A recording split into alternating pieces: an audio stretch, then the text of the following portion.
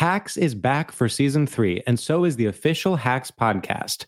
In each episode, Hacks creators Lucia Agnello, Paul W. Downs, and Jen Statsky speak with cast and crew members to unpack the Emmy-winning comedy series. You'll hear Hannah Einbinder and Gene Smart speak to their on-screen dynamic, along with stories from the show's writer's room, on-set antics, and creating the world that Deborah and Ava inhabit. Watch Hacks, streaming exclusively on Max, and listen to the official Hacks podcast on Max or wherever you get your podcasts. Focus Features presents Back to Black. I want people to hear my voice and just forget their troubles. Experience the music and her story. Know this, I ain't no Spice Girl. Like never before. That's my daughter. That's my Amy. On the big screen. I want to be remembered for just being me. Amy Winehouse, Back to Black, directed by Sam Taylor Johnson. Rated R, under 17, not a minute without parent. Only in theaters May 17th. When you buy Kroger brand products, you feel like you're winning. That's because they offer proven quality at lower than low prices. In fact, we guarantee that you and your family will love how Kroger brand products taste, or you get your money back. So next time you're shopping for the family, look for delicious Kroger brand products, because they'll make you all feel like you're winning. Shop now, in-store, or online. Kroger, fresh for everyone.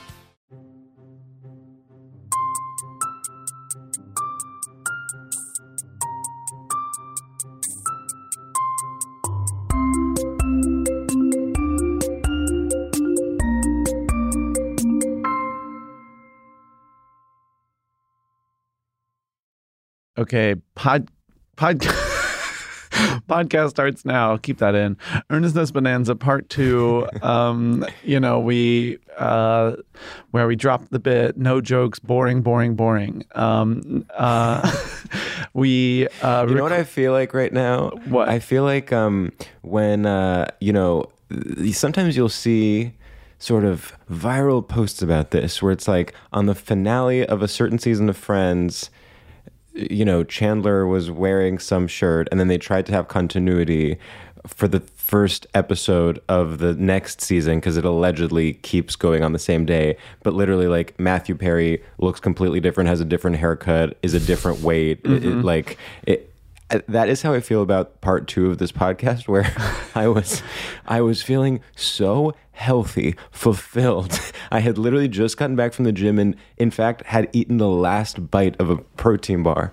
And today I'm coming at you. I came home at 6:30 a.m. last night.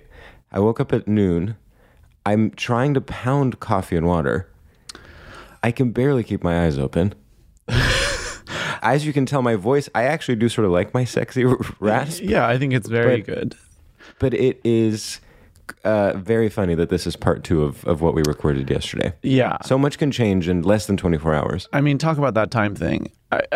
I'm actually so glad that you are hungover and had a fun night. I feel that, imagine if part 1, we come in, we're both like peppy and bright-eyed, bushy-tailed, and then part 2, we come in on a Sunday after the Saturday and we're also bright-eyed, bushy-tailed.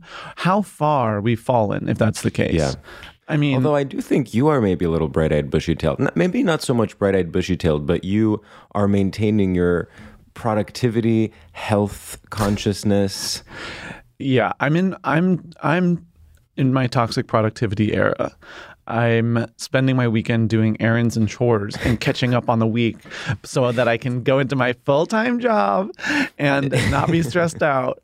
It's so funny that for us, toxic productivity, for both of us, is truly like running errands and like doing your laundry rather than, starting a business, like doing spreading ourselves thin with freelance work. Like, toxic productivity is literally like you are going to the grocery store and then you are like doing your dry cleaning. Okay, to be fair, some of it's optional. And if I were, I do think I feel like I'm losing a part of myself by not being, to stay in on a Saturday night and be like tired, like to send the text that's like, let's rain check, I'm tired. It's truly like, who am I? I mean, the LA lifestyle comes for us all. It's disgusting. This is temporary. It's actually, I'm really happy that we have a record of this on audio. It's sad. you can feel yourself transforming. And in fact, you can feel yourself even being like, now you're sort of, I would say, half-heartedly resigned to your LA life. But at some point, I would give it maybe 3-4 weeks, you'll be actually happy. And you'll be talking about like, it's crazy that, we did all that stuff in New York. Like, it's been so nice to just like recharge. Meanwhile, you are like chock full of filler and look like a human Ken doll. No, there's no way. This is temporary. This is I'm gonna be back to being the bad boy of comedy gay podcasting soon, because this is just untenable. Yeah. But you went buck wild, and That's I'm right, so jealous of your night. Well, I will say very briefly, we can talk about this more, on one of our famous Patreon eps where we spill all the tea. But I went to SNL last night because Ayo was hosting, and it was very fun. The after party was quite literally every single person that has ever performed at the Bell House. And the mood was so celebratory that I would say it is as though we all worked on the same political campaign and our candidate won. It's like we were at Javits Center in 2016 and Hillary won. There was something where we were like, wow, you guys, this was all worth it. Like the Bell House, mentality like has legs. Like we got to the stage of SNL. And next stop, the White House. Next stop, the White House. And honestly, maybe next stop, the White House, because you know who was there? Alexandria Ocasio-Cortez. Yeah, and but you did not talk to her. I did not talk to her, did not even attempt to. It would be very funny if I'm the one breaking the story, but I very much assume that there have been paparazzi photos of her and Lauren Michaels chatting it up. But she was there. She was having a great time. A friend of the pod, Allison Roman, was there, and we had a nice chat. It was very nice to see her. I met her husband. Oh, wow. She looked incredible. Huge.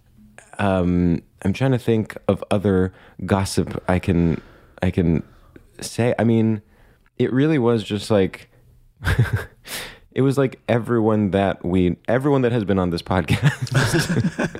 Well, honestly, I have to say, some people that are even more, some people where I'm like, oh, I didn't even know you were still in our community, but you really showed up. Well, I'm desperate to know who that is. But I want to say that, you were sort of being hard on yourself and saying that, you had such a perfect 12 hours and that this derailed your perfect 12 hours. And I want to say this is exactly part of that. I'm going to say now 24 to 36 hours. Because I do think, yes, it is, right. It runs the gamut. I've had professional successes. I'm working on my fitness and my nutrition. I am going out. I'm supporting my friend who is an A-list celebrity. Yes. I'm doing it all. And, I actually think I'm the one that's imbalanced here. I'm only focusing on the one side of the circle, and I need to focus on being bad as well. Maybe next weekend. Well, first of all, you are visiting soon, and I wonder if it'll be the kind of thing where you, I was about to say blow your load. The type of thing where you come and you are so excited about like going out that you crash and burn. I'm like, I think that would be maybe how I would approach it. I have an idea. I have a fantasy. Yes. What is it? I'm going to have a party. A return and going away party. I'm going to hold office hours somewhere. And you are being, it's so, your mentality with New York and LA is actually, and I say this with love, is so like textbook, I would say, main character syndrome. No, and it actually is really endearing because it really is like you are discovering anew every element of someone moving to a different city. No, it's a little insane, but you have to. I do think it's. What are you going to do? Also, by the way, main character syndrome is like, yeah, what are you going to do? Be a supporting character in your own life? Of course, you're going to be the main character. God, no. It doesn't like. What are you, some wallflower? Everyone's desperate for a little reason to go somewhere. Just say, hey, I'll be here. And then guess what? People are going to be there. and it's I going to would be say no having end. a party, first of all, should be tax deductible. You're doing a community service to people. I actually think it's a form of charity. Like, to actually throw a party where people can go somewhere and have fun without having to pay for drinks, without having to like be in a crowded bar with random people. It is legitimately giving back to the local community of New York City. And actually, Saturday Night Live attendee Alexandria Ocasio-Cortez should potentially put that in her next campaign. I mean, yeah, I think that's 100% true. I don't see how it's not tax deductible. And in fact, I'm going to try to deduct it. Tax deductible is one of those things people say, and I wish I was the type of person that could actually appreciate the value of something being tax deductible. But in my mind, I'm like, well, I'm still spending money. Like, it doesn't feel like anything is changing. Well, I understand it only in the exact opposite, where I'm like, oh, well, at least it's free. Like, and it's like, like, I don't understand it, but I'm like, well, that's good. Well, someone I know, I won't say who, past guest of the podcast, is thinking of starting, along with some other people, starting a new co-working space for people, for like friends of ours, basically. And she was talking about it, and she was like, well, we'll put like a studio in it or something, so it'll be tax deductible. And I'm like, okay, but you are going to have to pay like $100,000. Like, yeah, it's tax deductible, but you're gonna be unhoused by the end of this project. Like, No, I'm on her side. I think whoever it is completely correct, and they're actually my accountant. oh wow. Should we maybe do some questions? Do you have any other questions for me about my experience in the Big Apple? I mean, I wish I had some huge gossip, but it was, if anything, you know what it was? You know the 30 Rock episode where they go to the party and the after party and the after party? Mm-hmm. That it really, I was like, oh, right, this is literally based on this. I mean, obviously. Like, I was like, oh, that is interesting. Yeah. Well, I'll find out next week when I'm at the Shane that's Gillis right. episode. Woo! Okay. You know what I will say? Jennifer Lopez looks like, it's crazy that she's a human being with the same DNA as us. Something's up, actually. It's like no one has ever looked better. It's so weird. I find it off-putting. I mean, it certainly is. There's a certain like inhuman quality. I'm trying not to say the phrase "uncanny valley" because I tend to overuse it, but there is something where you're like, are you AI? Not to be I know, RuPaul not to talk about J-Lo on a Charles podcast. Okay. but I'm just like, where's the vulnerability? That's how I always Yes, well, certainly not on the stage last night. Let's just say that. The walls were up. feel. Yeah. Boundary Okay. legend. Boundary legend, actually, Jennifer Lopez. You know what I will say about her, and this is the last thing I'll say, and then we'll start. A true seasoned professional in being a celebrity in a way that is so rare to see these days. Like, you would not catch her dead without a full look that has been chosen, and she is making money out of every article of clothing she's wearing. You see her performing, and then you see her coming out when they do the goodbyes, and then she was wearing a fully different outfit just for the walk from the building to her car. Whoa. That sure enough was photographed, and I saw it today on Instagram with like all of the, Brands. companies tagged. I mean, Wild. We should start doing so that. shout out to her. We should be more like Jennifer Lopez. Yeah. Okay. Okay. We're going back to the questions because this is where we answer questions earnestly. I'll read this one. Mm-hmm. Okay, this is from Alice. As a fellow Chi-Town girly, Sam, you understand the importance of Windy City culture. In the absence of Miss Bean under construction, we have seen the rise of a new queen, Miss Rat Hole, aka Chimely, also possibly a squirrel imprint. What are your feelings on the massive media coverage and amazement of the Rat Hole? How do we feel about a gay couple getting married at the Rat Hole? Is it camp? Oh. George, Okay, I what have do to you say, think? I have seen truly like a single article that I did not click on about this. So I've seen the photo of the rat hole, but I am not aware of like this breathless coverage of the rat hole. It's like really taken off. I feel like people, it's that thing where it has the right mix of like it's silly and ironic to go, but also people actually like to go, and it's like this weird joke. And then did a gay couple actually get married there, or is this? Oh, they did. Yeah. Wow, I guess I'm really behind on my news. I've been so focused on preparing for my guest appearance on Jennifer Lopez's tour. I do think this is a very Chicago tale in a way that I appreciate, is that they have their own culture and they are really addicted to that culture. Like, I actually like the fact that when you go to Chicago, like you're gonna be hearing Wilco and people are gonna be loving it. And I guilty as charged, but when I was in Chicago, I was like, no, everyone on earth likes Wilco. And then I left Chicago and I was like, oh, that's like, people like Wilco, but it's way, way, way harder in Chicago. So I mean, I really was so charmed by Chicago when we went, and I was like, I don't know, there's something about it that feels like a real serious city. So many places you travel to, you're like, you're just cosplaying city. yeah. I mean, there's that famous Onion article, you know, everyone in Boston residents wake up to play the role of city or whatever. Yeah. Well, Chicago's the real deal. And that's kind of all I have to say about that one. Cool. How do I feel about a gay couple getting married there? Like, gay guys in Chicago get to have a sense of humor. And say that, actually. Like, when we were talking about West Hollywood during the other episode, and I was sort of thinking of WeHo gays, to me, Chicago gays are the polar opposite of that, where you're like, I will be welcomed in.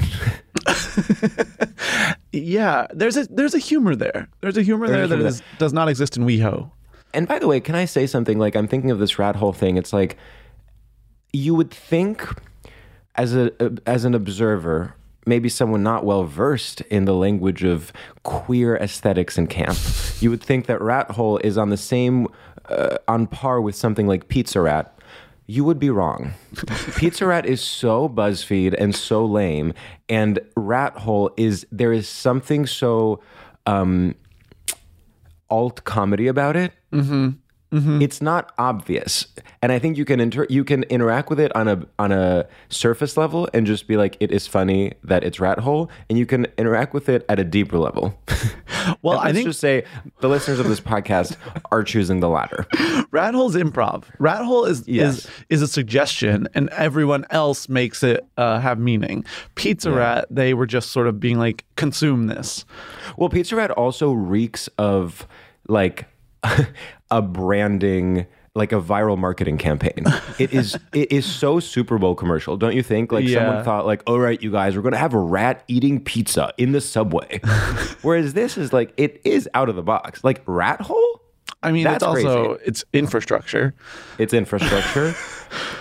It's commentary. It's like the movie Sorry to Bother You. Like, it is using absurdist humor to make a real point. And if only AOC was listening rather than chatting it up with Lorne Michaels, then maybe we'd have some progress in this country. Okay, back to the AOC chatting up with Lorne Michaels. I'm like, so does she have work today? Like, do people in her position get Sundays off? When I tell you she was there at 4 a.m. That is wild. I mean, I celebrate it, and I'm like, go off. She's like, what, 1 year older than me? Like, I'm like, she deserves to be talking to Lorne Michaels till 4 a.m., but... Of course. Still, I'm like, but doesn't she have like a meeting today or something? Person to person, I say, you're looking great. You're having a great night. And I hope you enjoyed that Jennifer Lopez performance. But as her constituent, I'm like, girl, get back to work. Okay, let's go to the next question. Next question is from Fat Dog. Oh. Okay, and Fat Dog says, I'm going to read all of these and we can decide which ones we feel like answering, because there are a lot. Okay. Okay, which one of you would win in a fight, parentheses physical? Which one of you would win in a fight, parentheses battle of wits? I don't want to do either of those. If you could eliminate a smell, what would it be? Interesting. Does true love exist? Where do we stand on Lizzo? Love her. That's my official answer. And what's your bagel order? Sam, you can, if you want to pick one.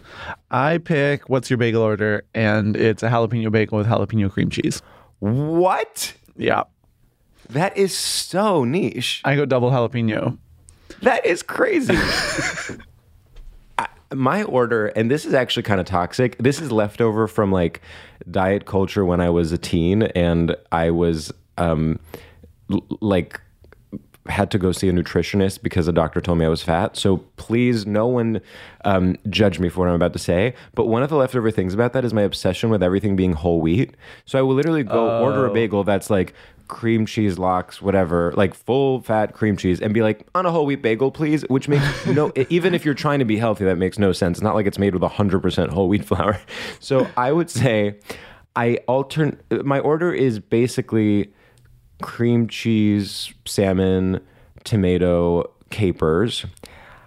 This is controversial, but I struggle with raw onions sometimes. So if I'm feeling adventurous, I'll do onion. If I'm not, then I won't. Sometimes I'll do scallion cream cheese. And I will do either a whole wheat bagel or an everything bagel. But also, I've been recently sort of against everything bagels because I think everything bagels are getting a little, and in fact have been for a while, a little like, Ken I has cheeseburger. Like there's something a little like, there's something. I think for me, you know what I mean? Bagel, yeah, for me and everything It's bagel Trader is more Joe's. Like, yeah, I just felt like I was literally not making a choice when I was ordering an everything bagel. I was literally being like, just give me whatever. And it's like, no, make a choice. So basically I've been switching to, sometimes I'll do sesame. I would say that because that is the chic woman's everything bagel. Yeah. She said, I'm Coco Chanel and I'm taking 14 things off and leaving on only sesame. I've always wanted to be a lox chica, and it just like, I just can't do it. It like doesn't hit me right. But one day, you don't like lox? Yeah, it like lox on a bagel with cream cheese. It's just like it's too much for me, and I really want to. I might even try again when I'm in New York in approximately a week and a half. Mm-hmm.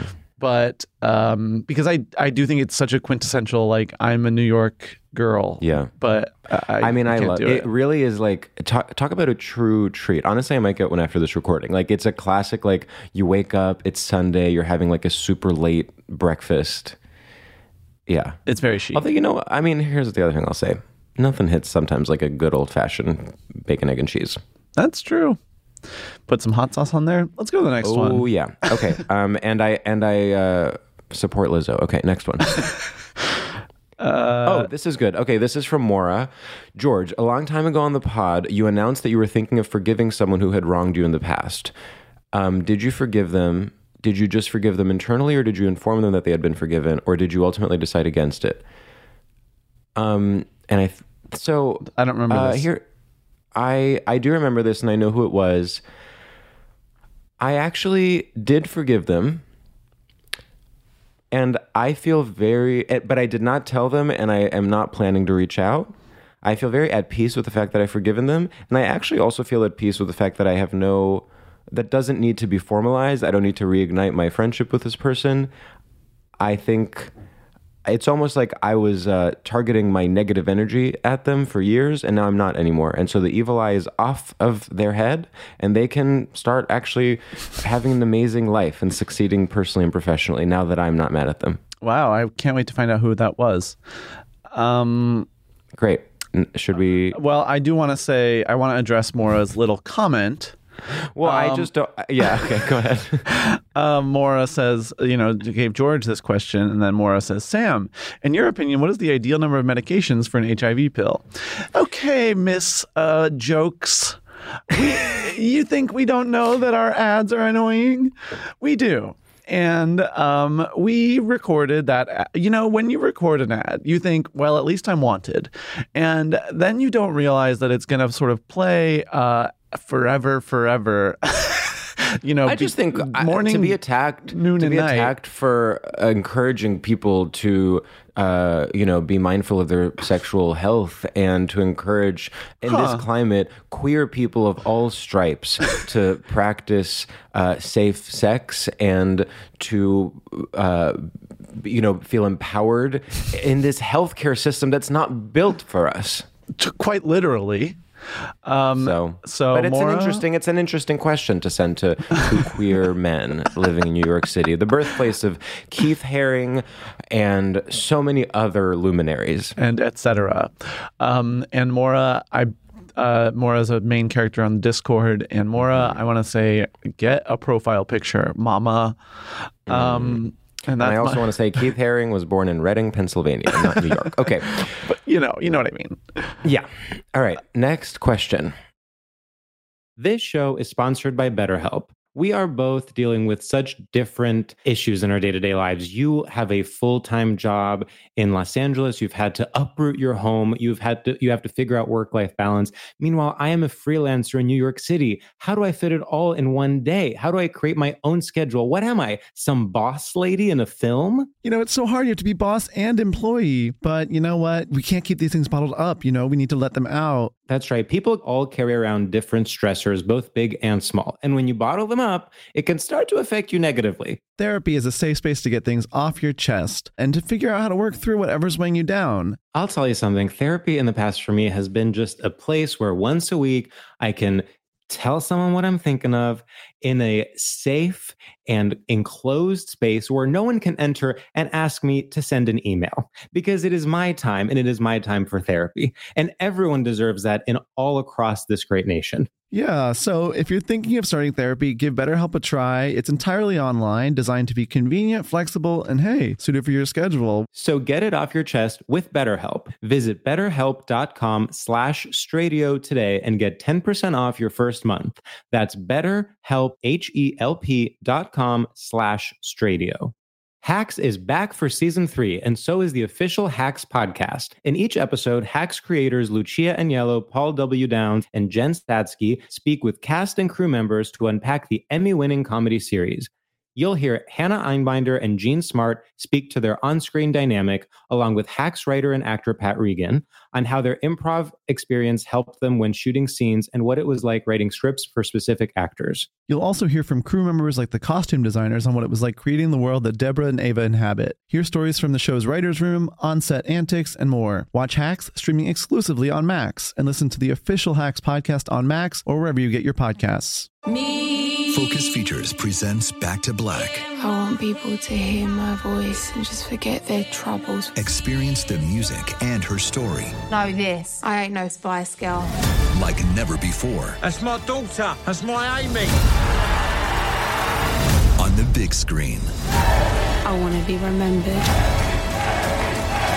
for just being me. Amy Winehouse, Back to Black, directed by Sam Taylor Johnson. Rated R, under 17, not a minute without parent. Only in theaters May 17th.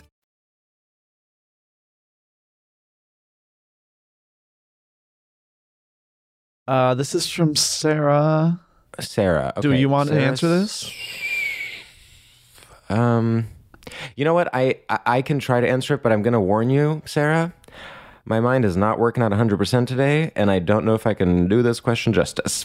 Okay. So you're going to get a couple of sentences from me. Sarah asks, George, what does marriage mean to you?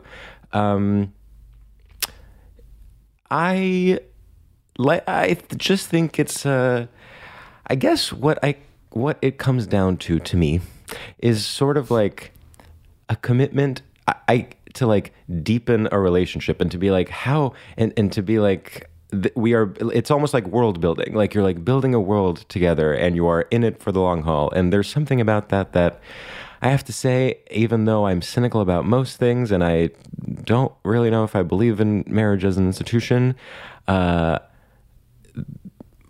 sometimes you just have a feeling, you're like, oh, this is the person I want to spend the rest of my life with, and maybe you should pursue that without getting all political with it. So that's my message to all of you people out there. Maybe don't think too hard about everything. Yeah. And you've always, I think, you're cynical about many things, but not the family. Not the family. We both are essentially family values focused, and it's one of the things that connects us.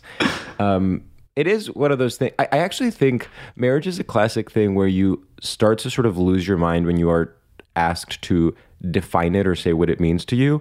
It's sort of like, well, it's tautological. Like marriage is marriage. It is what it is, which is that you are formalizing a commitment to a person that you are in love with and that you want to sort of build something with, whether that something is a family or whether that something is, real estate deals, a business, contract, some sort of sugar daddy situation even. Yeah. And then the second question is, do you think you'll ever go back to the old style crazy Wild West days of the podcast? And to this I say, how fucking dare you? Next question. And I will agree. And I say, have you not heard Macy Rodman's Gadiolab episode? I Literally mean, go and listen to Macy Robbins' Gator Lab episode, because to me, that is absolute perfection. And it is what I want the podcast to be every single week. I mean, we literally, yeah. We're sometimes dealing with people we don't know. The trust is complicated. And I think... Don't apologize. Don't apologize for us. Every episode is perfect. And it is a privilege that all of you get them for free. That's true. And if you have to hear a couple ads about an HIV medication, well, I'm sorry your life is so fucking hard. Yeah, if you have to hear a mere 16 minutes of ads before Straight Shooters, then sorry. Oh, sorry your thumb doesn't work to hit the 30 seconds forward button on your damn phone. Unbelievable. Please. Grow up. But also love you, Sarah. Sorry, we ended up dragging both your questions. No, shout out to Sarah. Also, my defense, I also feel bad. My defensiveness about the marriage thing is not because it's mostly just because I don't know how to answer that right now, and my brain is really not working at full capacity. So then, my instinct is to sort of come up with an intellectual reason why I don't want to answer something. You did answer, but. Yeah. And I also want to say I feel bad now that I was too mean to Maura. So shout out to Maura. She actually is one of the main characters on the Discord, and we love Maura. Would die for Maura. Yeah, and I will at some point. Yeah, I think it's possible. So in this next one from Martin, I want to do number 2. Okay. Would you like to read it? Yep. This is from Martin. It says, there are several recurring characters featured in the pod. Off the top of my head, I think of Charlie Bardet, Alison Roman, Cheryl Strayed, played by Reese Witherspoon and Wilde, George's mom, then Joan Didion Alarm, and Lady Gaga in the Chromatica era. Can you rank them on who you would most want to star in a quirky cop procedural for CBS, and why, of course? I mean, this is sort of one of the most perfect questions I've ever had the privilege of reading. And I also like how wild the list of people is. Yeah. There's a sort of like mix of old references. Like Charlie, I feel like very early in the pod, it was like a little inside joke that we would constantly mention Charlie, but that hasn't been the case for like 2 years. Yeah. I actually think I'm not going to rank because there's just too many iconic characters to choose from. We just have to pick, yeah. But I do think a cop procedural specifically starring Mix Emma would be iconic. That would be big. I also think the Joan Didion Alarm could be part of it in the sense that when she figures out that a victim or a perpetrator of a crime has been telling themselves stories in order to live, she would ring the Joan Didion Alarm. Yeah, I think that would be amazing. And maybe each episode is building to that. I will say, of the choices that were given to us, yeah, I believe that... Well, it would have to be Cheryl Strayed, played by Reese Witherspoon and Wilde, I think. Yes, because I think that's true. That would be a beautiful story of her like solving the crime, but actually solving the crime of her own trauma. Exactly. And I also really love the idea of Cheryl Strayed, as played by Reese Witherspoon, completing her hike, and then her big realization is that she wants to become a police officer. I actually think that could be sort of a satirical, rat hole type commentary on society and the police state. No, like it's perfect. Cheryl Strayed literally like doing self-discovery via being a corrupt cop. She literally goes back down the trail, arresting everyone she came across. Yeah, exactly. Love it. Okay, next question. And it could never be Alison Roman because we need her to be doing more recipes. Yeah, she's got to be cooking. She has a job. She's also real now. At first she was a character that we invented, and now she's real. And in fact, friends with us. She became real when she did the podcast. Yeah. Okay. Let's see. Oh my God, this is juicy. That's juicy. But I don't know if we can do it. It's advice. It's advicey. I mean, I would do it. Want to do it quick? Sure. Okay. We'll do this one quick because, we have mixed results when giving advice. This is from I have been hooking up with my roommate for over a year now, and we have been keeping it a secret to all our friends. It's been fun, but recently I have caught very light feelings of a crush and want to bring it up, but I'm afraid to disrupt the flow of things. Here's my question. Is this worded in the way where the roommate has a crush? No. Oh, and also says the dick is phenomenal, and I would love to keep going. I think love that. She has a crush on Rumi. Okay. Well, I guess I hate to solicit more information that you think she has a crush on Rumi. I still think she has a crush on Rumi. I hate to solicit more information because at this point we're not going to get it in time. But what I do need to know is sort of like more about this roommate. Like, maybe you're catching feelings and that's okay, and you can literally be in a relationship and get married and have children.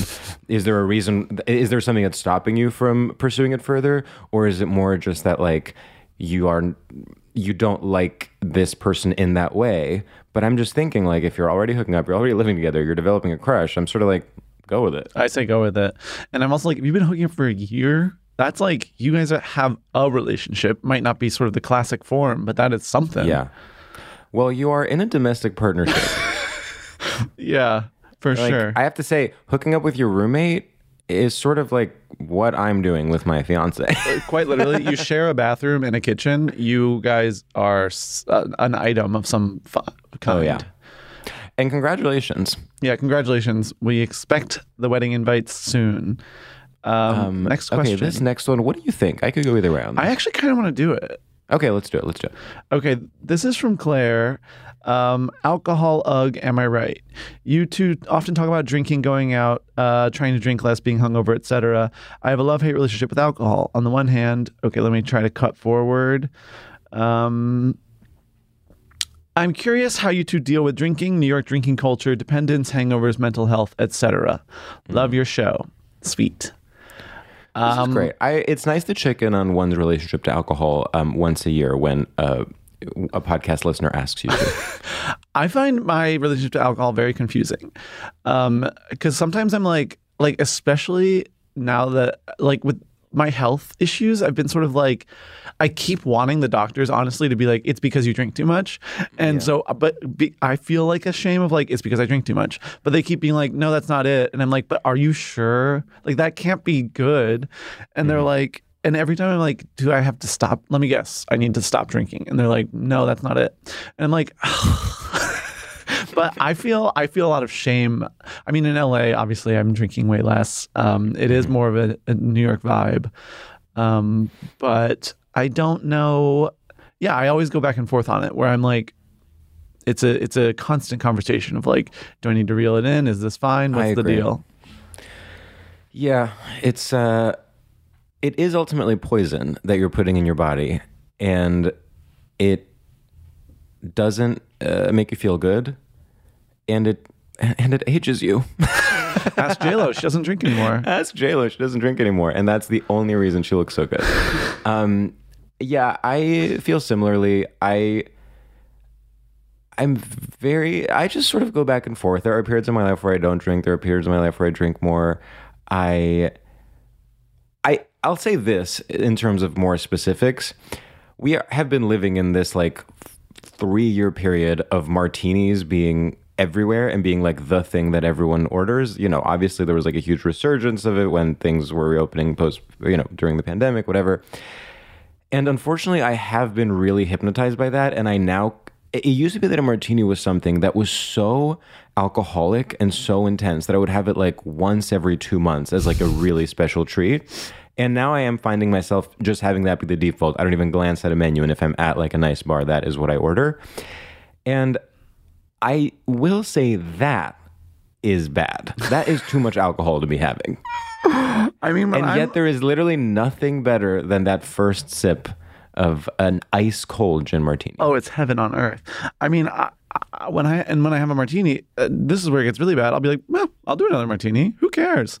And then it's like, okay, and now we're about to go buck wild. I know. I basically just wish there was healthy alcohol. So if anyone can invent that, I would actually love to be an early investor. And you can even join the co-working space that my friend is building. I do find, I think it's also just hard. It's a hard thing because I want there to be a binary where it's like, I'm either sober or I'm not. And it's sort of like, it's not how it works necessarily. I mean, it can be how it works, but it's more of the constant conversation is both annoying and important. Yes. I have to say, and I hope I'm saying this with some self-awareness, I genuinely don't feel I need the social lubrication of alcohol, and it is quite literally just the ritual of like holding and sipping a martini. I really don't feel.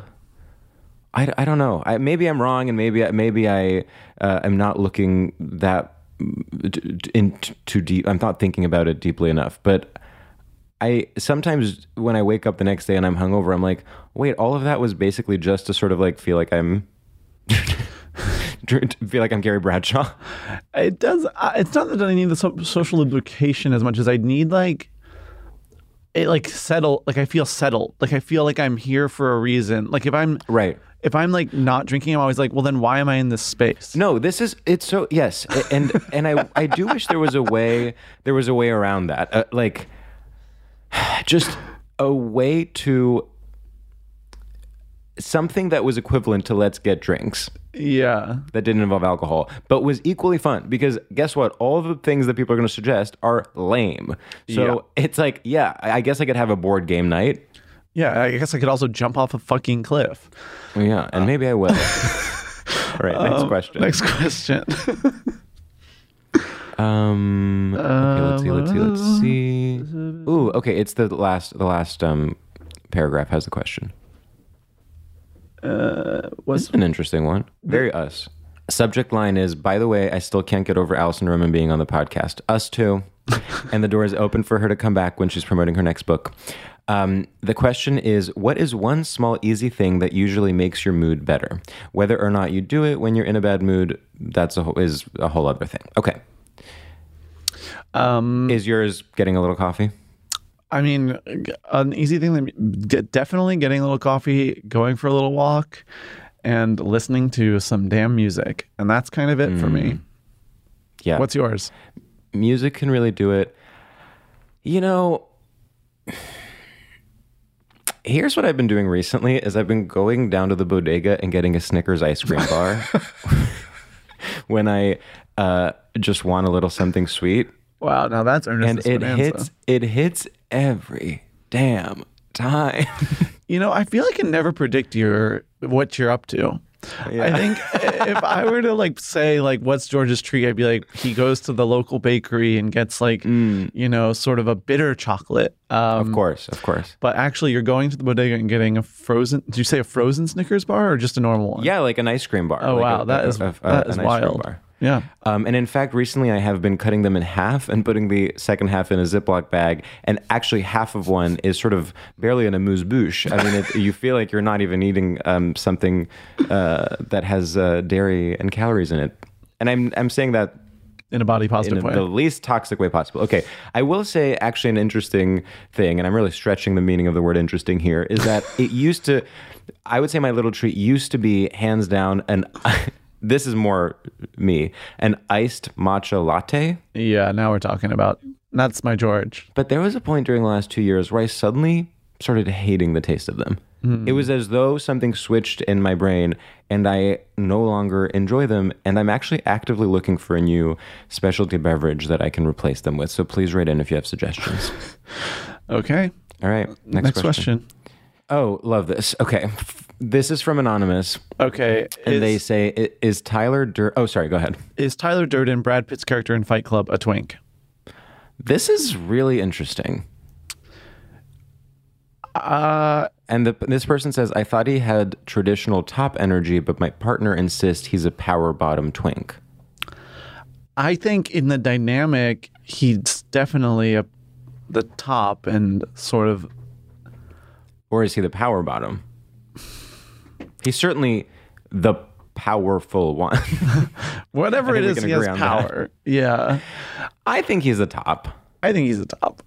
But also he might be one of those people that like gets off on seeming like a top and then being a bottom. Well, not to be literal, but aren't they sort of like, they're like flipping. Like they take turns fucking each other, basically. That's true. Yeah. I think that like, yeah, I think he is someone who is having sex in a way that actually negates the binary of top and bottom. I agree. In a way that is scary, and I don't even want to know any more about it. Yeah. And is he a twink? I mean, I don't know anymore. Yes, no. I He still has like a wider frame. He's still like muscly. Yeah. I do think, though, in those little looks that he's serving, you know what? I'm going to go ahead and say, I think it could go either way. I'm going to take a step and I'm going to say, yes, he's a twink. And just so we as a podcast are completely correct, I'm going to say, no, he's not. And we can move on. And yes. And we can move on, but here's what swayed me is that his name is Tyler. Okay, moving on. Tyler is such a twink name to me. No, that's true. I agree. And also that he's imaginary. Okay. This is actually a great one. The Mattel question. If Mattel came to you with their list of post-Barbie movie IP and said you have to pick one and make the gay empowerment movie of the century, which would you choose and what would the plot be? Is your idea good enough for an Oscar nom? Well, first of all, yes is the answer to the final question, but let's look at specifics. The American Girl doll, Magic 8 Ball, Masters of the Universe, Wishbone, Viewmaster, Thomas and Friends, Matchbox, Uno, Hot Wheels, and Rock'em Sock'em Robots. Which one would yours be? I mean, of course American Girl doll jumps out to me, but I'm trying to think outside the box. I want to say on the record that I would say approximately 50% of these mean nothing to me because they are sort of, I hate not to pull the foreign card, American references that were not part of my childhood. I actually have no idea what Masters of the Universe is. I don't know what Wishbone is. I don't know what Thomas and Friends is. I don't know what Matchbox is. I think I'm also confused is because the Wishbone I'm thinking of is the dog that travels through time and solves mysteries or whatever, or learns about history. And I don't know if that's what this is. I'm looking up Mattel toys, but in the meantime, I think the gay empowerment movie would actually be Magic 8 Ball, and it would be someone being like, "Am I gay?" Totally. And then the Magic 8 Ball would tell them yes, and they'd be like, "Ah!" And like they'd want to hide, like they kept like be hiding. It would almost be like horror, like they'd be hiding the Magic 8 Ball, so it wouldn't like tell anyone else. Love that. And also the voice of the Magic 8 Ball would be someone sort of out of the box. I mean, in the same way that they had Helen Mirren narrate Barbie, you could get Leslie Manville to be the Magic 8 Ball. It's Ian McKellen. Wow. That's good. Magic 8 Ball is queer elder. Yeah. And like trying to guide you to help you. Yeah. At some point, someone's going to, there's going to be the number 8, okay? And someone's going to turn it sideways so it's the infinity symbol, and they're going to be like, "You're infinite." So that's the America Ferrera Oscars monologue.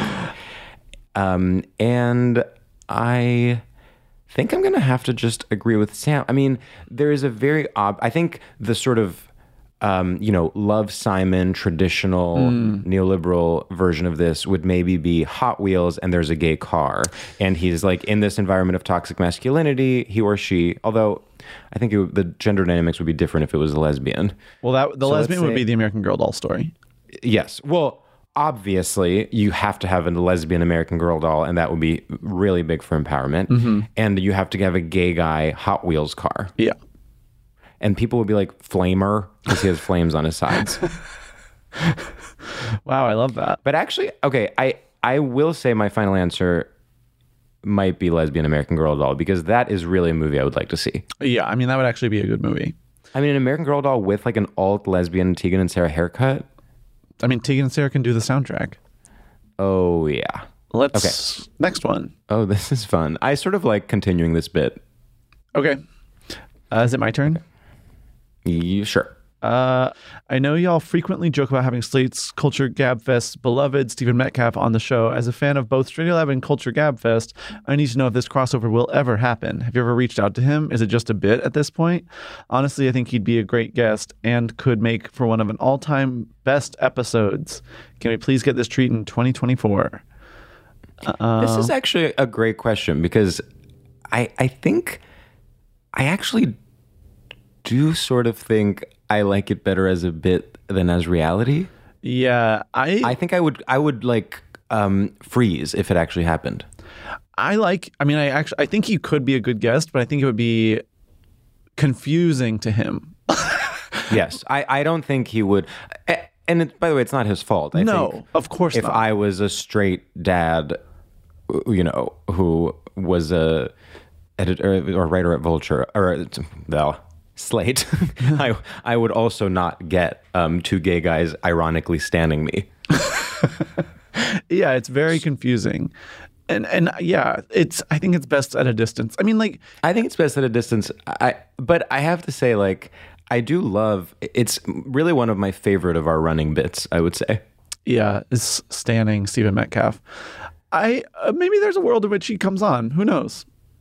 Yeah, be fun. I'm not, not ruling it out. Yeah. Okay. Okay. I want to say, maybe on the record, I was just thinking that we're sort of skipping a lot of the like really deep, earnest ones, which I guess I'm okay with, but I'm like, maybe, I don't know. Do you think it's a cop-out? You know what I mean?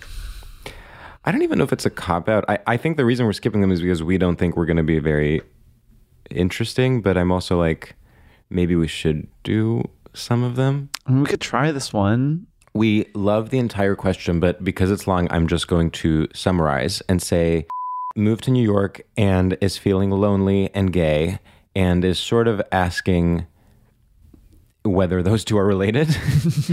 Queer people are on a different track than straight folks, which is fine most of the time, but as all my straight friends are having families and buying homes, it's hard not to feel left behind, especially getting older without a real gay network. That was discussed a bit on a recent Patreon. How do you keep from feeling lonely when you're hitting the time in your life when you, quote unquote, should be reaching for different milestones? And there's a question, is being gay more lonely? Like, are gayness and loneliness related, basically? I mean, this is a fascinating topic to me, is like, here's what's interesting about it to me is for people of our generation, I would say throughout our 20s, at some point we essentially stopped feeling, if we are lucky enough to like have a community and be accepted, you sort of stop feeling other. You're not like in a room and you're like, oh God, I'm gay, and everyone is thinking about that. Yeah. So then what's interesting is like you stop feeling other, you feel sort of comfortable with yourself and your choices and everything. And then suddenly all your straight friends do in fact start conforming to straight life in a way that you had forgotten was where their lives were going. And so it's this strange thing where suddenly you feel different again after feeling not different for a while. Yeah. So it almost feels like a step back or something. We're like, oh, right, I forgot we were different. Yeah. It does become more clear, the difference, but not necessarily in a bad way. Like, I for one, I know I have like a touch of Peter Pan syndrome generally, but I kind of am grateful that that pressure to grow up isn't as hard on us. Yeah. And I think like the lonely question is interesting, and I know that everyone has their own journeys, but I feel like so many straight people I know are more lonely because they like have a kid and moved to a place they don't know and like have no time and like to make new friends and like don't have a way to like socialize and are just sort of like, damn, I guess this is what it is. Whereas we get to like be in our 30s and, you know, hanging out with big groups of friends on Friday nights and having like, you know, feeling free and fun still, which is like, yeah, it's the double-edged sword of sort of a lack of a rule book. Like, on the one hand, it's so liberating to not have the same expectations thrust on you that, you know, a straight person does. But on the other hand, you can feel unmoored if there are no expectations, because then unless you have a really strong sense of self or you are, you know, exactly who you are sort of like, wait, so there are no goals? I'm supposed to figure everything out myself? I think it can be like comforting to just like conform, because then at least you know what the next steps are.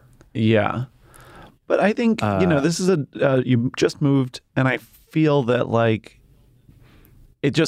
moving does take time. There's gonna be moving takes time. Like I'm going through it. I don't know what I don't have my rhythms yet, and it's like takes a little more effort and a little more pressure on yourself to like put yourself out there and even go hang out with people that you're like, well, it's not going to be a perfect hang, but you just have to do it and be like, but maybe it'll lead to a perfect hang later with like maybe I'll meet someone through this person that will be the perfect hang. Totally.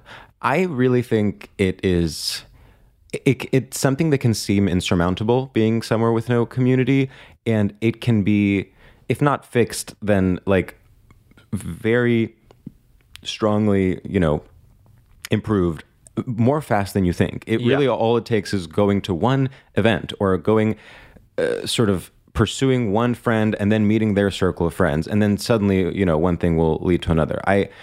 It really, it's so interesting to look at who we are friends with now, having lived in New York for a few years, and just think back to the random ways you met people. It Totally. really is all so random. Just got dinner with my friend Dan, and I was thinking that I met him at a barbecue that was hosted by my friend's boyfriend's coworker. That at the time I was like, oh God, is it so random that I'm going? I'm the one person no one knows here, and everyone else was, very tight knit and whatever. And 5 years later, we're getting dinner together. I mean, I've said it once, I'll say it a million times. There's no ethical way to make friends as an adult. Period. When you're oh, how do you know this person? It's you can't ask that. We just met through this person. I don't know. We just are now. Not to belabor this too much, but I wish I had a great answer to this, but I do think the question of the relationship between gayness and loneliness, specifically with gay men, if I may be so bold, is a really interesting one. Mm-hmm. I was talking about All of Us Strangers during the part one, and it's very much almost asks the question, is it fundamentally lonely to be a gay man? Damn. Which I have to say, I don't think, I think my answer to that is no. But I do think there's such a rich history of gay men romanticizing their own aloneness in the world. It is it's such a vital part of so much gay literature and gay art. And I almost think that in a sort of counterintuitive way, it actually sort of fetishizing your own loneliness as a gay man actually serves to make you part of a community of other gay men who all fetishize their loneliness. It is actually a rich tradition that you are a part of. And every gay man at some point has looked around and been oh, is my thing that I'm this incredible person that's alone on a mountain and I'm looking down on the world? Yeah, 100%. So enjoy it. So have fun up there.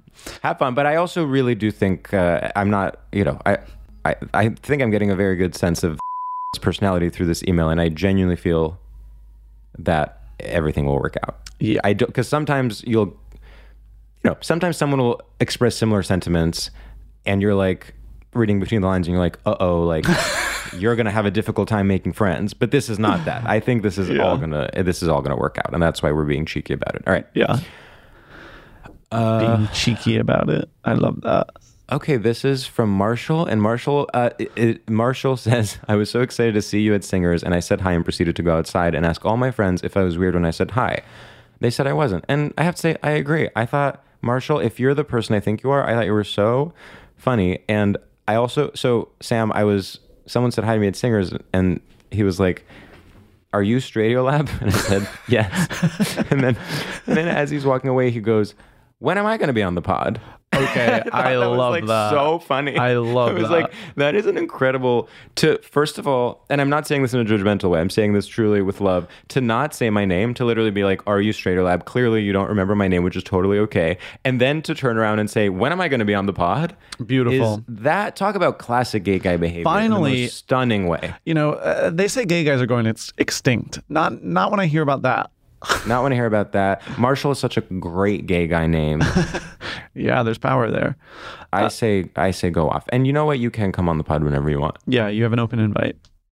I just want to say this person has sent us 3 questions, and they are all so good that we are going to struggle to choose one. Here, let's do rapid fire. Do you think it is elitist and annoying or chic and intellectual to be a stickler about grammar? I'm curious how you feel about this. I think it is annoying to be a stickler about grammar. I actually am free from grammar, and I think it's such a misconception that grammar is writing and understanding words and how to put them together. Sure. I think that I agree that it is annoying to be openly a stickler about grammar, to correct someone or to make fun of someone, I think is absolutely elitist and annoying.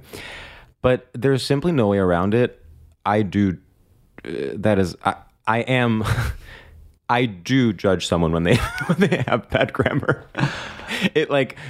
I wish I wasn't like that. And yes, I'm sure it's part of like some toxic elitist part of me. Well, literally white supremacy, but well, of course, I would never vocalize it. And by the way, yes, all of it is within the context of like, clearly if someone is using grammar in an innovative way, or if they're being casual, I'm not going to like judge them. Yeah. But, if someone that is in our community that literally like was sent to liberal arts college is still writing would of, I'm going to say you need to go back to college. I say be free. It's more so, as long as it's legible and I understand, then go off. Yeah. I think what it is like, in terms of the elitist part, is like, it's like I'm judgmental of people that I know have had every opportunity and have just refused to learn. No, that's a good point. And question 2 is, are you both the middle child? The answer is no. I'm the oldest, but Sam is middle. Yep. And how much does birth order play into your perception of self? Are comedians disproportionately middle children? Interesting. Okay. What do you think? I think it plays into a perception of self pretty strongly. I think I was going to say it's more so than astrology. And I'm like, no, actually both. I'm sort of like, no, I'm a perfect Cancer and I'm a perfect middle child. I'm like, yeah. So I say, I don't necessarily think middle children all choose like entertainment or attention, but I do think there's there's definitely something there. Yeah. I think there's like a keep your head down and like, just move forward thing with a middle child. Yeah. I mean, your thing about like how you're more quiet when you're with your family, all of that is classic middle child behavior. Yeah. And I think I see, my sister who's a middle child lives here, and I see her all the time. And there really is just something about the spirit of a middle child that is noticeable and universal, just like the spirit of like an only child. Yeah.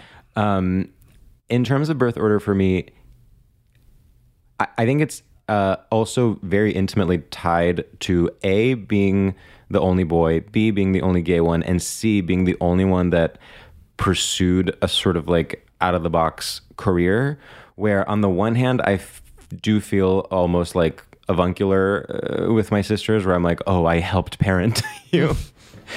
But on the other hand, there's almost like the artsy uncle wearing the fun vest. Oh, that's always the dream. I can't wait for that. You know what I mean? Yeah. Like, I feel both parental and also, like, at this point, literally both of them, without a doubt, like, are going to be more traditionally, are going to have, like, more traditionally successful careers, going to make more money. Like, there's almost that, it's like, in that sense, I'm almost the youngest child in terms of like traditional progress. And the push and pull of that is really where I thrive. It's a cool rejection that you did, I actually think. Thank you. And no one gives you credit for that. Thank you. All right, next question. Yeah. This is about the ethics of making art about past relationships. I actually do think this is interesting for comedy. Yeah, I think this is complicated. This is from who says, a longtime listener, I want to ask your opinions about the ethics of making art about past flings. I'm a musician and made an album about a breakup, and my ex, well, let's just say he was not a fan. This is the eternal question. This is the eternal question. I think it's complicated. I think you can, on the one hand, do whatever you want. I think, like, it is your experience. You're allowed to process it however you want to process it. I do think they're also allowed to be upset about it. Yeah. And I think, like, especially if you're being, like, only your side, like, there are times, like, there are things that have happened to me that a person has done where I'm like, well, that, even if it's not like painful, where it's like, that's inherently funny and I would love to find a space to bring that up. But obviously I can never bring that up because that's a person and like, they will know it's about them and it'll hurt them in a way that is not worth whatever little joke I can get out of it. Yeah. So here's what I'll say to this. There's a famous Janet Malcolm quote that I just looked up because I didn't want to butcher it, but she has this book, The Journalist and the Murderer, and it's like about her covering this like crime story. And she has this famous quote, which is, every journalist who is not too stupid or full of himself to notice what is going on knows that what he does is morally indefensible. He is a kind of confidence man, preying on people's vanity, ignorance, or loneliness, gaining their trust and betraying them without remorse. And I would say, like, something that is difficult to admit is just that actually it is immoral to use people in your life to essentially what's the word I'm looking for? Like sort of commodify them in order to like put them in something that then serves you. Yeah. And I think the question isn't debating whether or not it's ethical. The question is accepting that it is unethical and then negotiating with yourself how comfortable you are with that. Yeah. I would say that is my answer. Like, I think you are going to argue yourself into circles, or like you're going to think yourself into circles if you try to find a way where you come off innocent. Mm-hmm. So there you go. Next question. This one is, I'm about to be a first-time parent and I truly don't know what sort of plans to ask friends to that will fit my stricter bedtime schedule. What do you do with your friends who have kids? Oh, this is good. Okay. My best friend from college famously had a kid last year, and I just hang out with her and the baby all the time. Well, there's that. And there's also like when the nights that you do get a babysitter, and like it's so fun to hang out with a parent the night they get a babysitter because they are ready to pop off. To them, it's like the best night of their entire lives. It's Christmas, it's their birthday. And so it's, I think it's fun. And I think people get it for the most part. And people get it. Yes. I have to say I would say I was a little worried about how it would affect not our friendship, but just literally how much time we spent together when she had a baby. And there hasn't been a huge difference. You just have to like make an effort. I think, I don't know, we like went to a wine bar recently and she just had the baby with her and he was being like so quiet. I took an amazing photo where I'm holding a glass of wine and the baby in the other hand. And I look so chic. And then, yeah, I think you're absolutely right about the sitter thing. It's like you're giving them the best gift ever. Yeah. Okay. Is there anyone in the alt comedy scene you have a crush on / romantic history with? Ooh. You know what I was thinking? What? This is so out of character. I think I have hooked up with more past guests than you have. That's definitely true. Yeah. Yeah. Isn't that crazy? Yeah. I mean, not crazy. Isn't it crazy that you're such a whore and yet I've hooked up with more people? Well, I had that realization recently where I was like, damn, that is such a strange fact. Real listeners know. Yes, I believe I've hooked up with 3 past guests for anyone keeping count at home. I think I've made out with 1. Yeah. I think. I don't think more than 1. But this is a good, I mean, maybe we could do, I certainly don't have any current crushes that I would like to discuss, but is there like a funny past one? I mean, I think in the very beginning of moving to New York, I at different times had a crush on, in fact, I believe it was a mutual crush with both Matt and Bowen, and we never acted on it with either of them. This was like many, many years ago, and I think I might have even talked about it when I went on Law School Turistas. Whoa. And then I'm trying to think who else, like...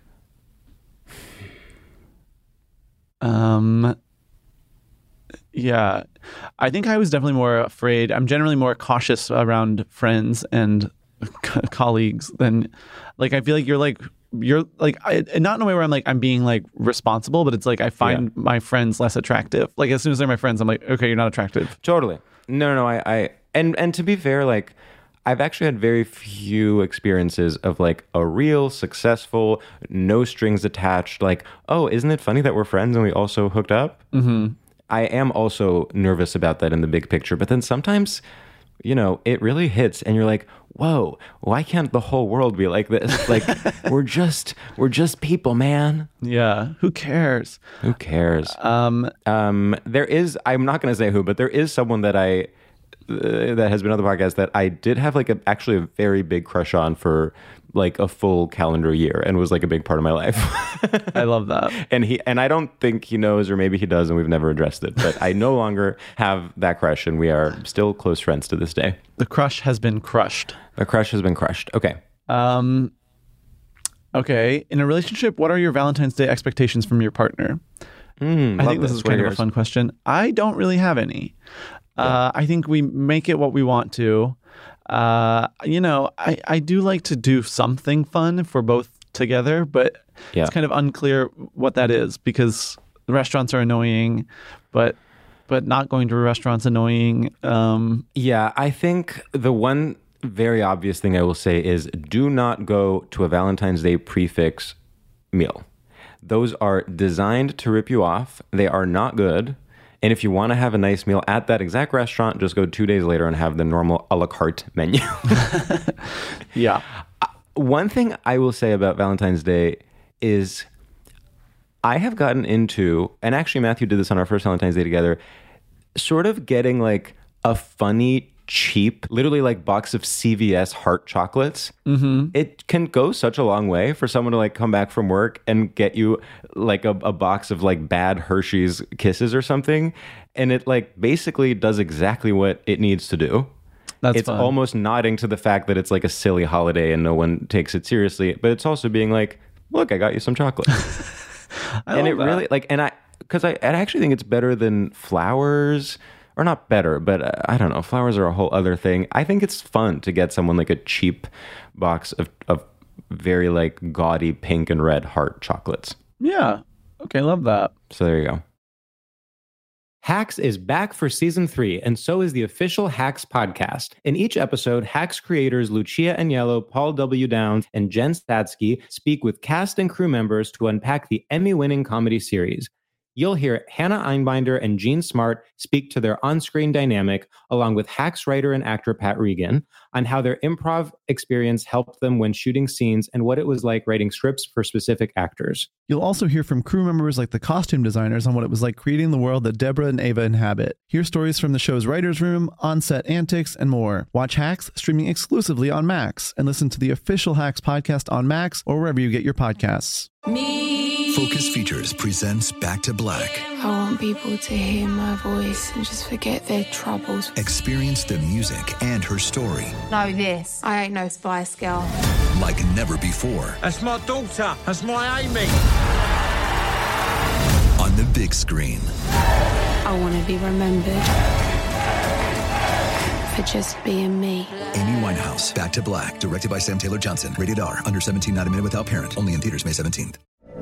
From BBC Radio 4, Britain's biggest paranormal podcast is going on a road trip. I thought in that moment, oh my God, we've summoned something from this board. This is Uncanny USA. He says, somebody's in the house, and I screamed. Listen to Uncanny USA wherever you get your BBC podcasts, if you dare.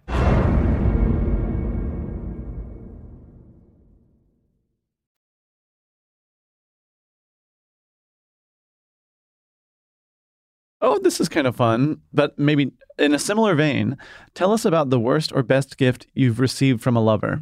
Okay. Not that it's like the best gift, but a notable gift one time. And normally I think this is like, it could go either way, because I'll start and just say it was a novelty tea. Okay. So one time we were out, like me and Misha were out to dinner with Riley and his girlfriend at the time, my brother. And we like, it was like, oh, I'll pay and like whatever. And so I was like looking through my wallet and I was like, where is my debit card? And then I was like, oh my God, I forgot I left my debit card at Spa Castle. And it like got everyone was like, that's so funny. And like, we kind of forgot about it, whatever. And then at Christmas that year, I opened up a present that was a t-shirt that said like, ask me about how I left my debit card at Spa Castle or something about like, I left my debit card at Spa Castle. And it was like so proud of itself and so funny. And like Misha made the like design and it wasn't like, wow, this is amazing. But it was like, for some reason, the joke, bringing it back up really got to me in this weird way. Or like it was like a Christmas, like I teared up for a second. I was like, why is this making me emotional? That is very sweet. I have to say, Matthew is very good at like being attentive through the year and basically making a mental list of things you have said you want and then getting those things. So anything I mentioned will not like immediately hit an objective listener. I will say he got me my little gold chain last year for Christmas, and I love it. Well, it's so chic. So chic. Okay. We could do this one. In your youth, which men in media served as your gay awakening? Do you have a good answer for that? It's a good question. Oh. I'm like... well, I've already said this answer, actually. I've already said this on the podcast, so apologies. But when I saw As Good as It Gets in theaters, Greg Kinnear plays a gay man in it. And I think that might have been the first media representation of a gay couple, like, living together sort of in a city and having a day-to-day, like where it wasn't the punchline that they were gay, it was just like a representation of a gay couple. Separately from that, there is a point where you do see his butt, and I would say that was like a huge moment for me, where I was like, specifically gay Greg Kinnear, like being like super queeny, and then you also see his butt, and he's like freaking out because Jack Nicholson is like being so annoying. I felt represented. That's funny. I don't know what my first one is, but I can remember at least a comedic one, which was that when I went to see the film Anger Management, starring Jack Nicholson and Adam Sandler in theaters, famously Jack Nicholson is like annoying and sleeps in bed with Adam Sandler. And he's like, oh, by the way, I always sleep naked. And I was like, nice. That is, wow, it's crazy that Jack Nicholson is part of both of our gay awakenings. That was a funny one. I remember being like, wait, this is bad, right? Right, guys? Yeah. Somebody said, what makes you cry? Do we want to do that? This is actually, I wouldn't mind doing this. The film Wild. For one. And other than that, I have to say, I guess my answer is mostly movies. I actually don't cry a lot in my own day-to-day life, and I really wish I did more because I think it would be cathartic. And sometimes I will be feeling so bad about something or so depressed, and I will be like, God, if only I could just like have a good cry. But I really don't. I mean, it's been... I think I used to a little more when I was younger, and it just has been years since that has come easily to me. But I cry a lot at movies, like, and I sort of enjoy it, honestly, because that's like the only time I get catharsis. I cry a lot at movies. I cry at songs. When I need to cry, I'll have like something, like it'll almost be like a sneeze in you, and I'll be like, I'll listen to some songs, and it's like, ooh, like I'll try to sing along, and my voice will just start cracking, and it's like, uh-oh, here it comes. So that can get me. Do you feel like you cry because of the content of the lyrics, or because you're like, music is so beautiful? It's the content of the lyrics, to be honest. Okay. It's often like the mood, the tone of voice with the, like, I'm sort of like sometimes if someone's very confident in a song and I'm feeling small and I'm trying to sing along, that can break me. Because I'm like, I don't feel this. I feel so far from this feeling. And also just straight up sad stuff. Yeah, there's a song by Nico Case called Man that for whatever reason has always been incredibly meaningful to me, and every time I try to sing along I start tearing up. And then last night I was listening to the song Boys on the Radio by Hole, and I did have the experience of actually being like, this is so beautifully written that is what's moving me rather than the actual content. Like, I was like, I can't believe this exists and that I get to listen to it and that I can always listen to it when I want. And what are the chances that everything would come together in such a way that these women would write this song and that I would discover it and I will be able to listen to it like on the F train. I love that. Well, I'm not allowed to listen to Cellophane by FKA Twigs because it will ruin me. How do you feel? How do you deal with being gay and being attracted to gay friends? Well, I think we answered that one. Yeah, hook up with them. Make out with them, sweetheart. Will the pod tour again? Yes. We don't know when, but we want to. Okay, hold. I think we're almost towards the end. What would you do if you didn't do podcasting? Writer, director, star of a television show? Yeah. Next question. President of the United States. Next. Jesus Christ. Here comes the big question. Thoughts on lesbians? Okay. Oh. I think we're both pro. Imagine if we weren't.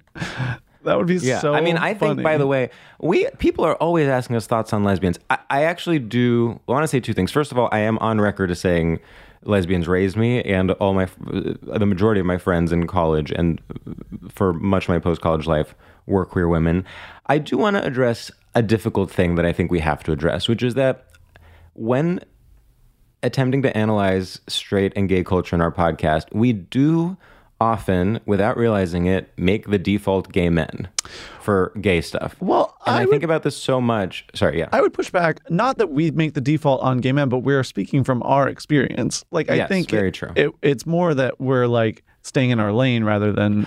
I think we're staying in our lane in some ways, but I also think that, for instance, when we're talking about contractors being a straight thing, so many people were like, contractors is literally a classic lesbian job. Like, if we're saying contractors is straight culture, that's because you're thinking of gay as gay men. Sure. But I think that ultimately, we are artists, and our embodied experience is what guides our critiques.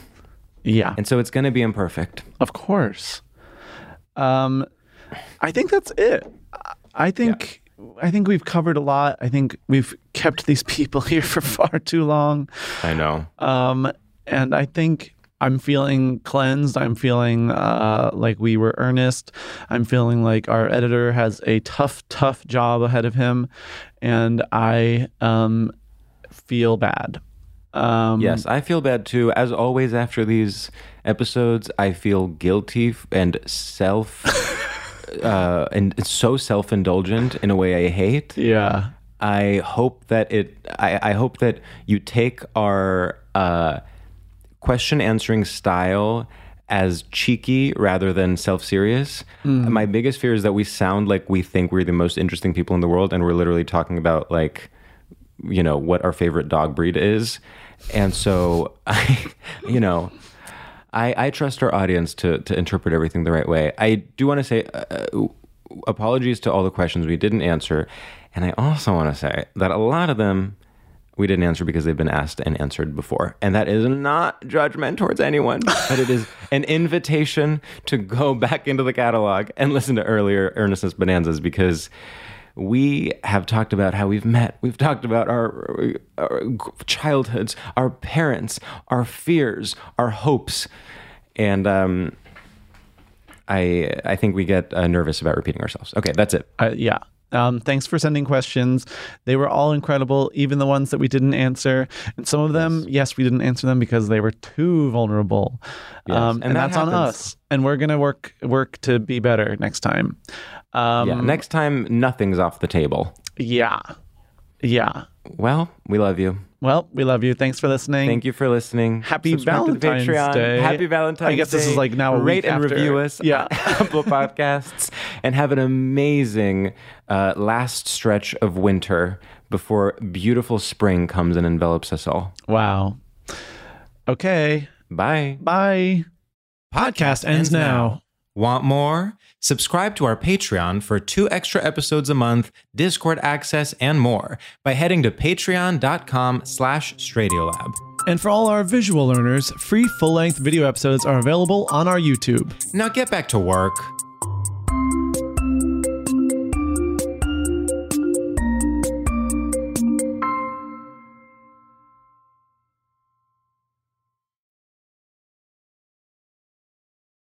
This show is sponsored by BetterHelp. It's a simple truth. No matter who you are, mental health challenges can affect you, and how you manage them can make all the difference. That's why everyone should have access to mental health support that meets them where they are and helps them get through. BetterHelp provides online therapy on your schedule. It's flexible, simple to use, and more affordable than in-person therapy. Connect with a licensed therapist selected just for you. Learn more at betterhelp.com. That's betterhelp.com. From BBC Radio 4, Britain's biggest paranormal podcast is going on a road trip. I thought in that moment, oh my God, we've summoned something from this board. This is Uncanny USA. He says, somebody's in the house, and I screamed.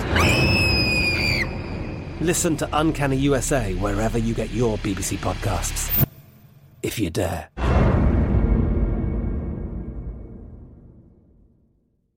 Xfinity has free premium networks for everyone this month, no matter what kind of entertainment you love. Addicted to true crime? Catch killer cases and more spine-tingling shows on A&E Crime Central. Crave adventure? Explore Asian action movies on Hi-Ya. Searching for something extreme? Check out skating, snowboarding, and more on Fuel TV Plus, the global home of action sports. And find crowd-pleasing bops on iHeartRadio's Hit Nation playlist. There's new free shows and movies to love every week. Say free this week in your Xfinity voice remote.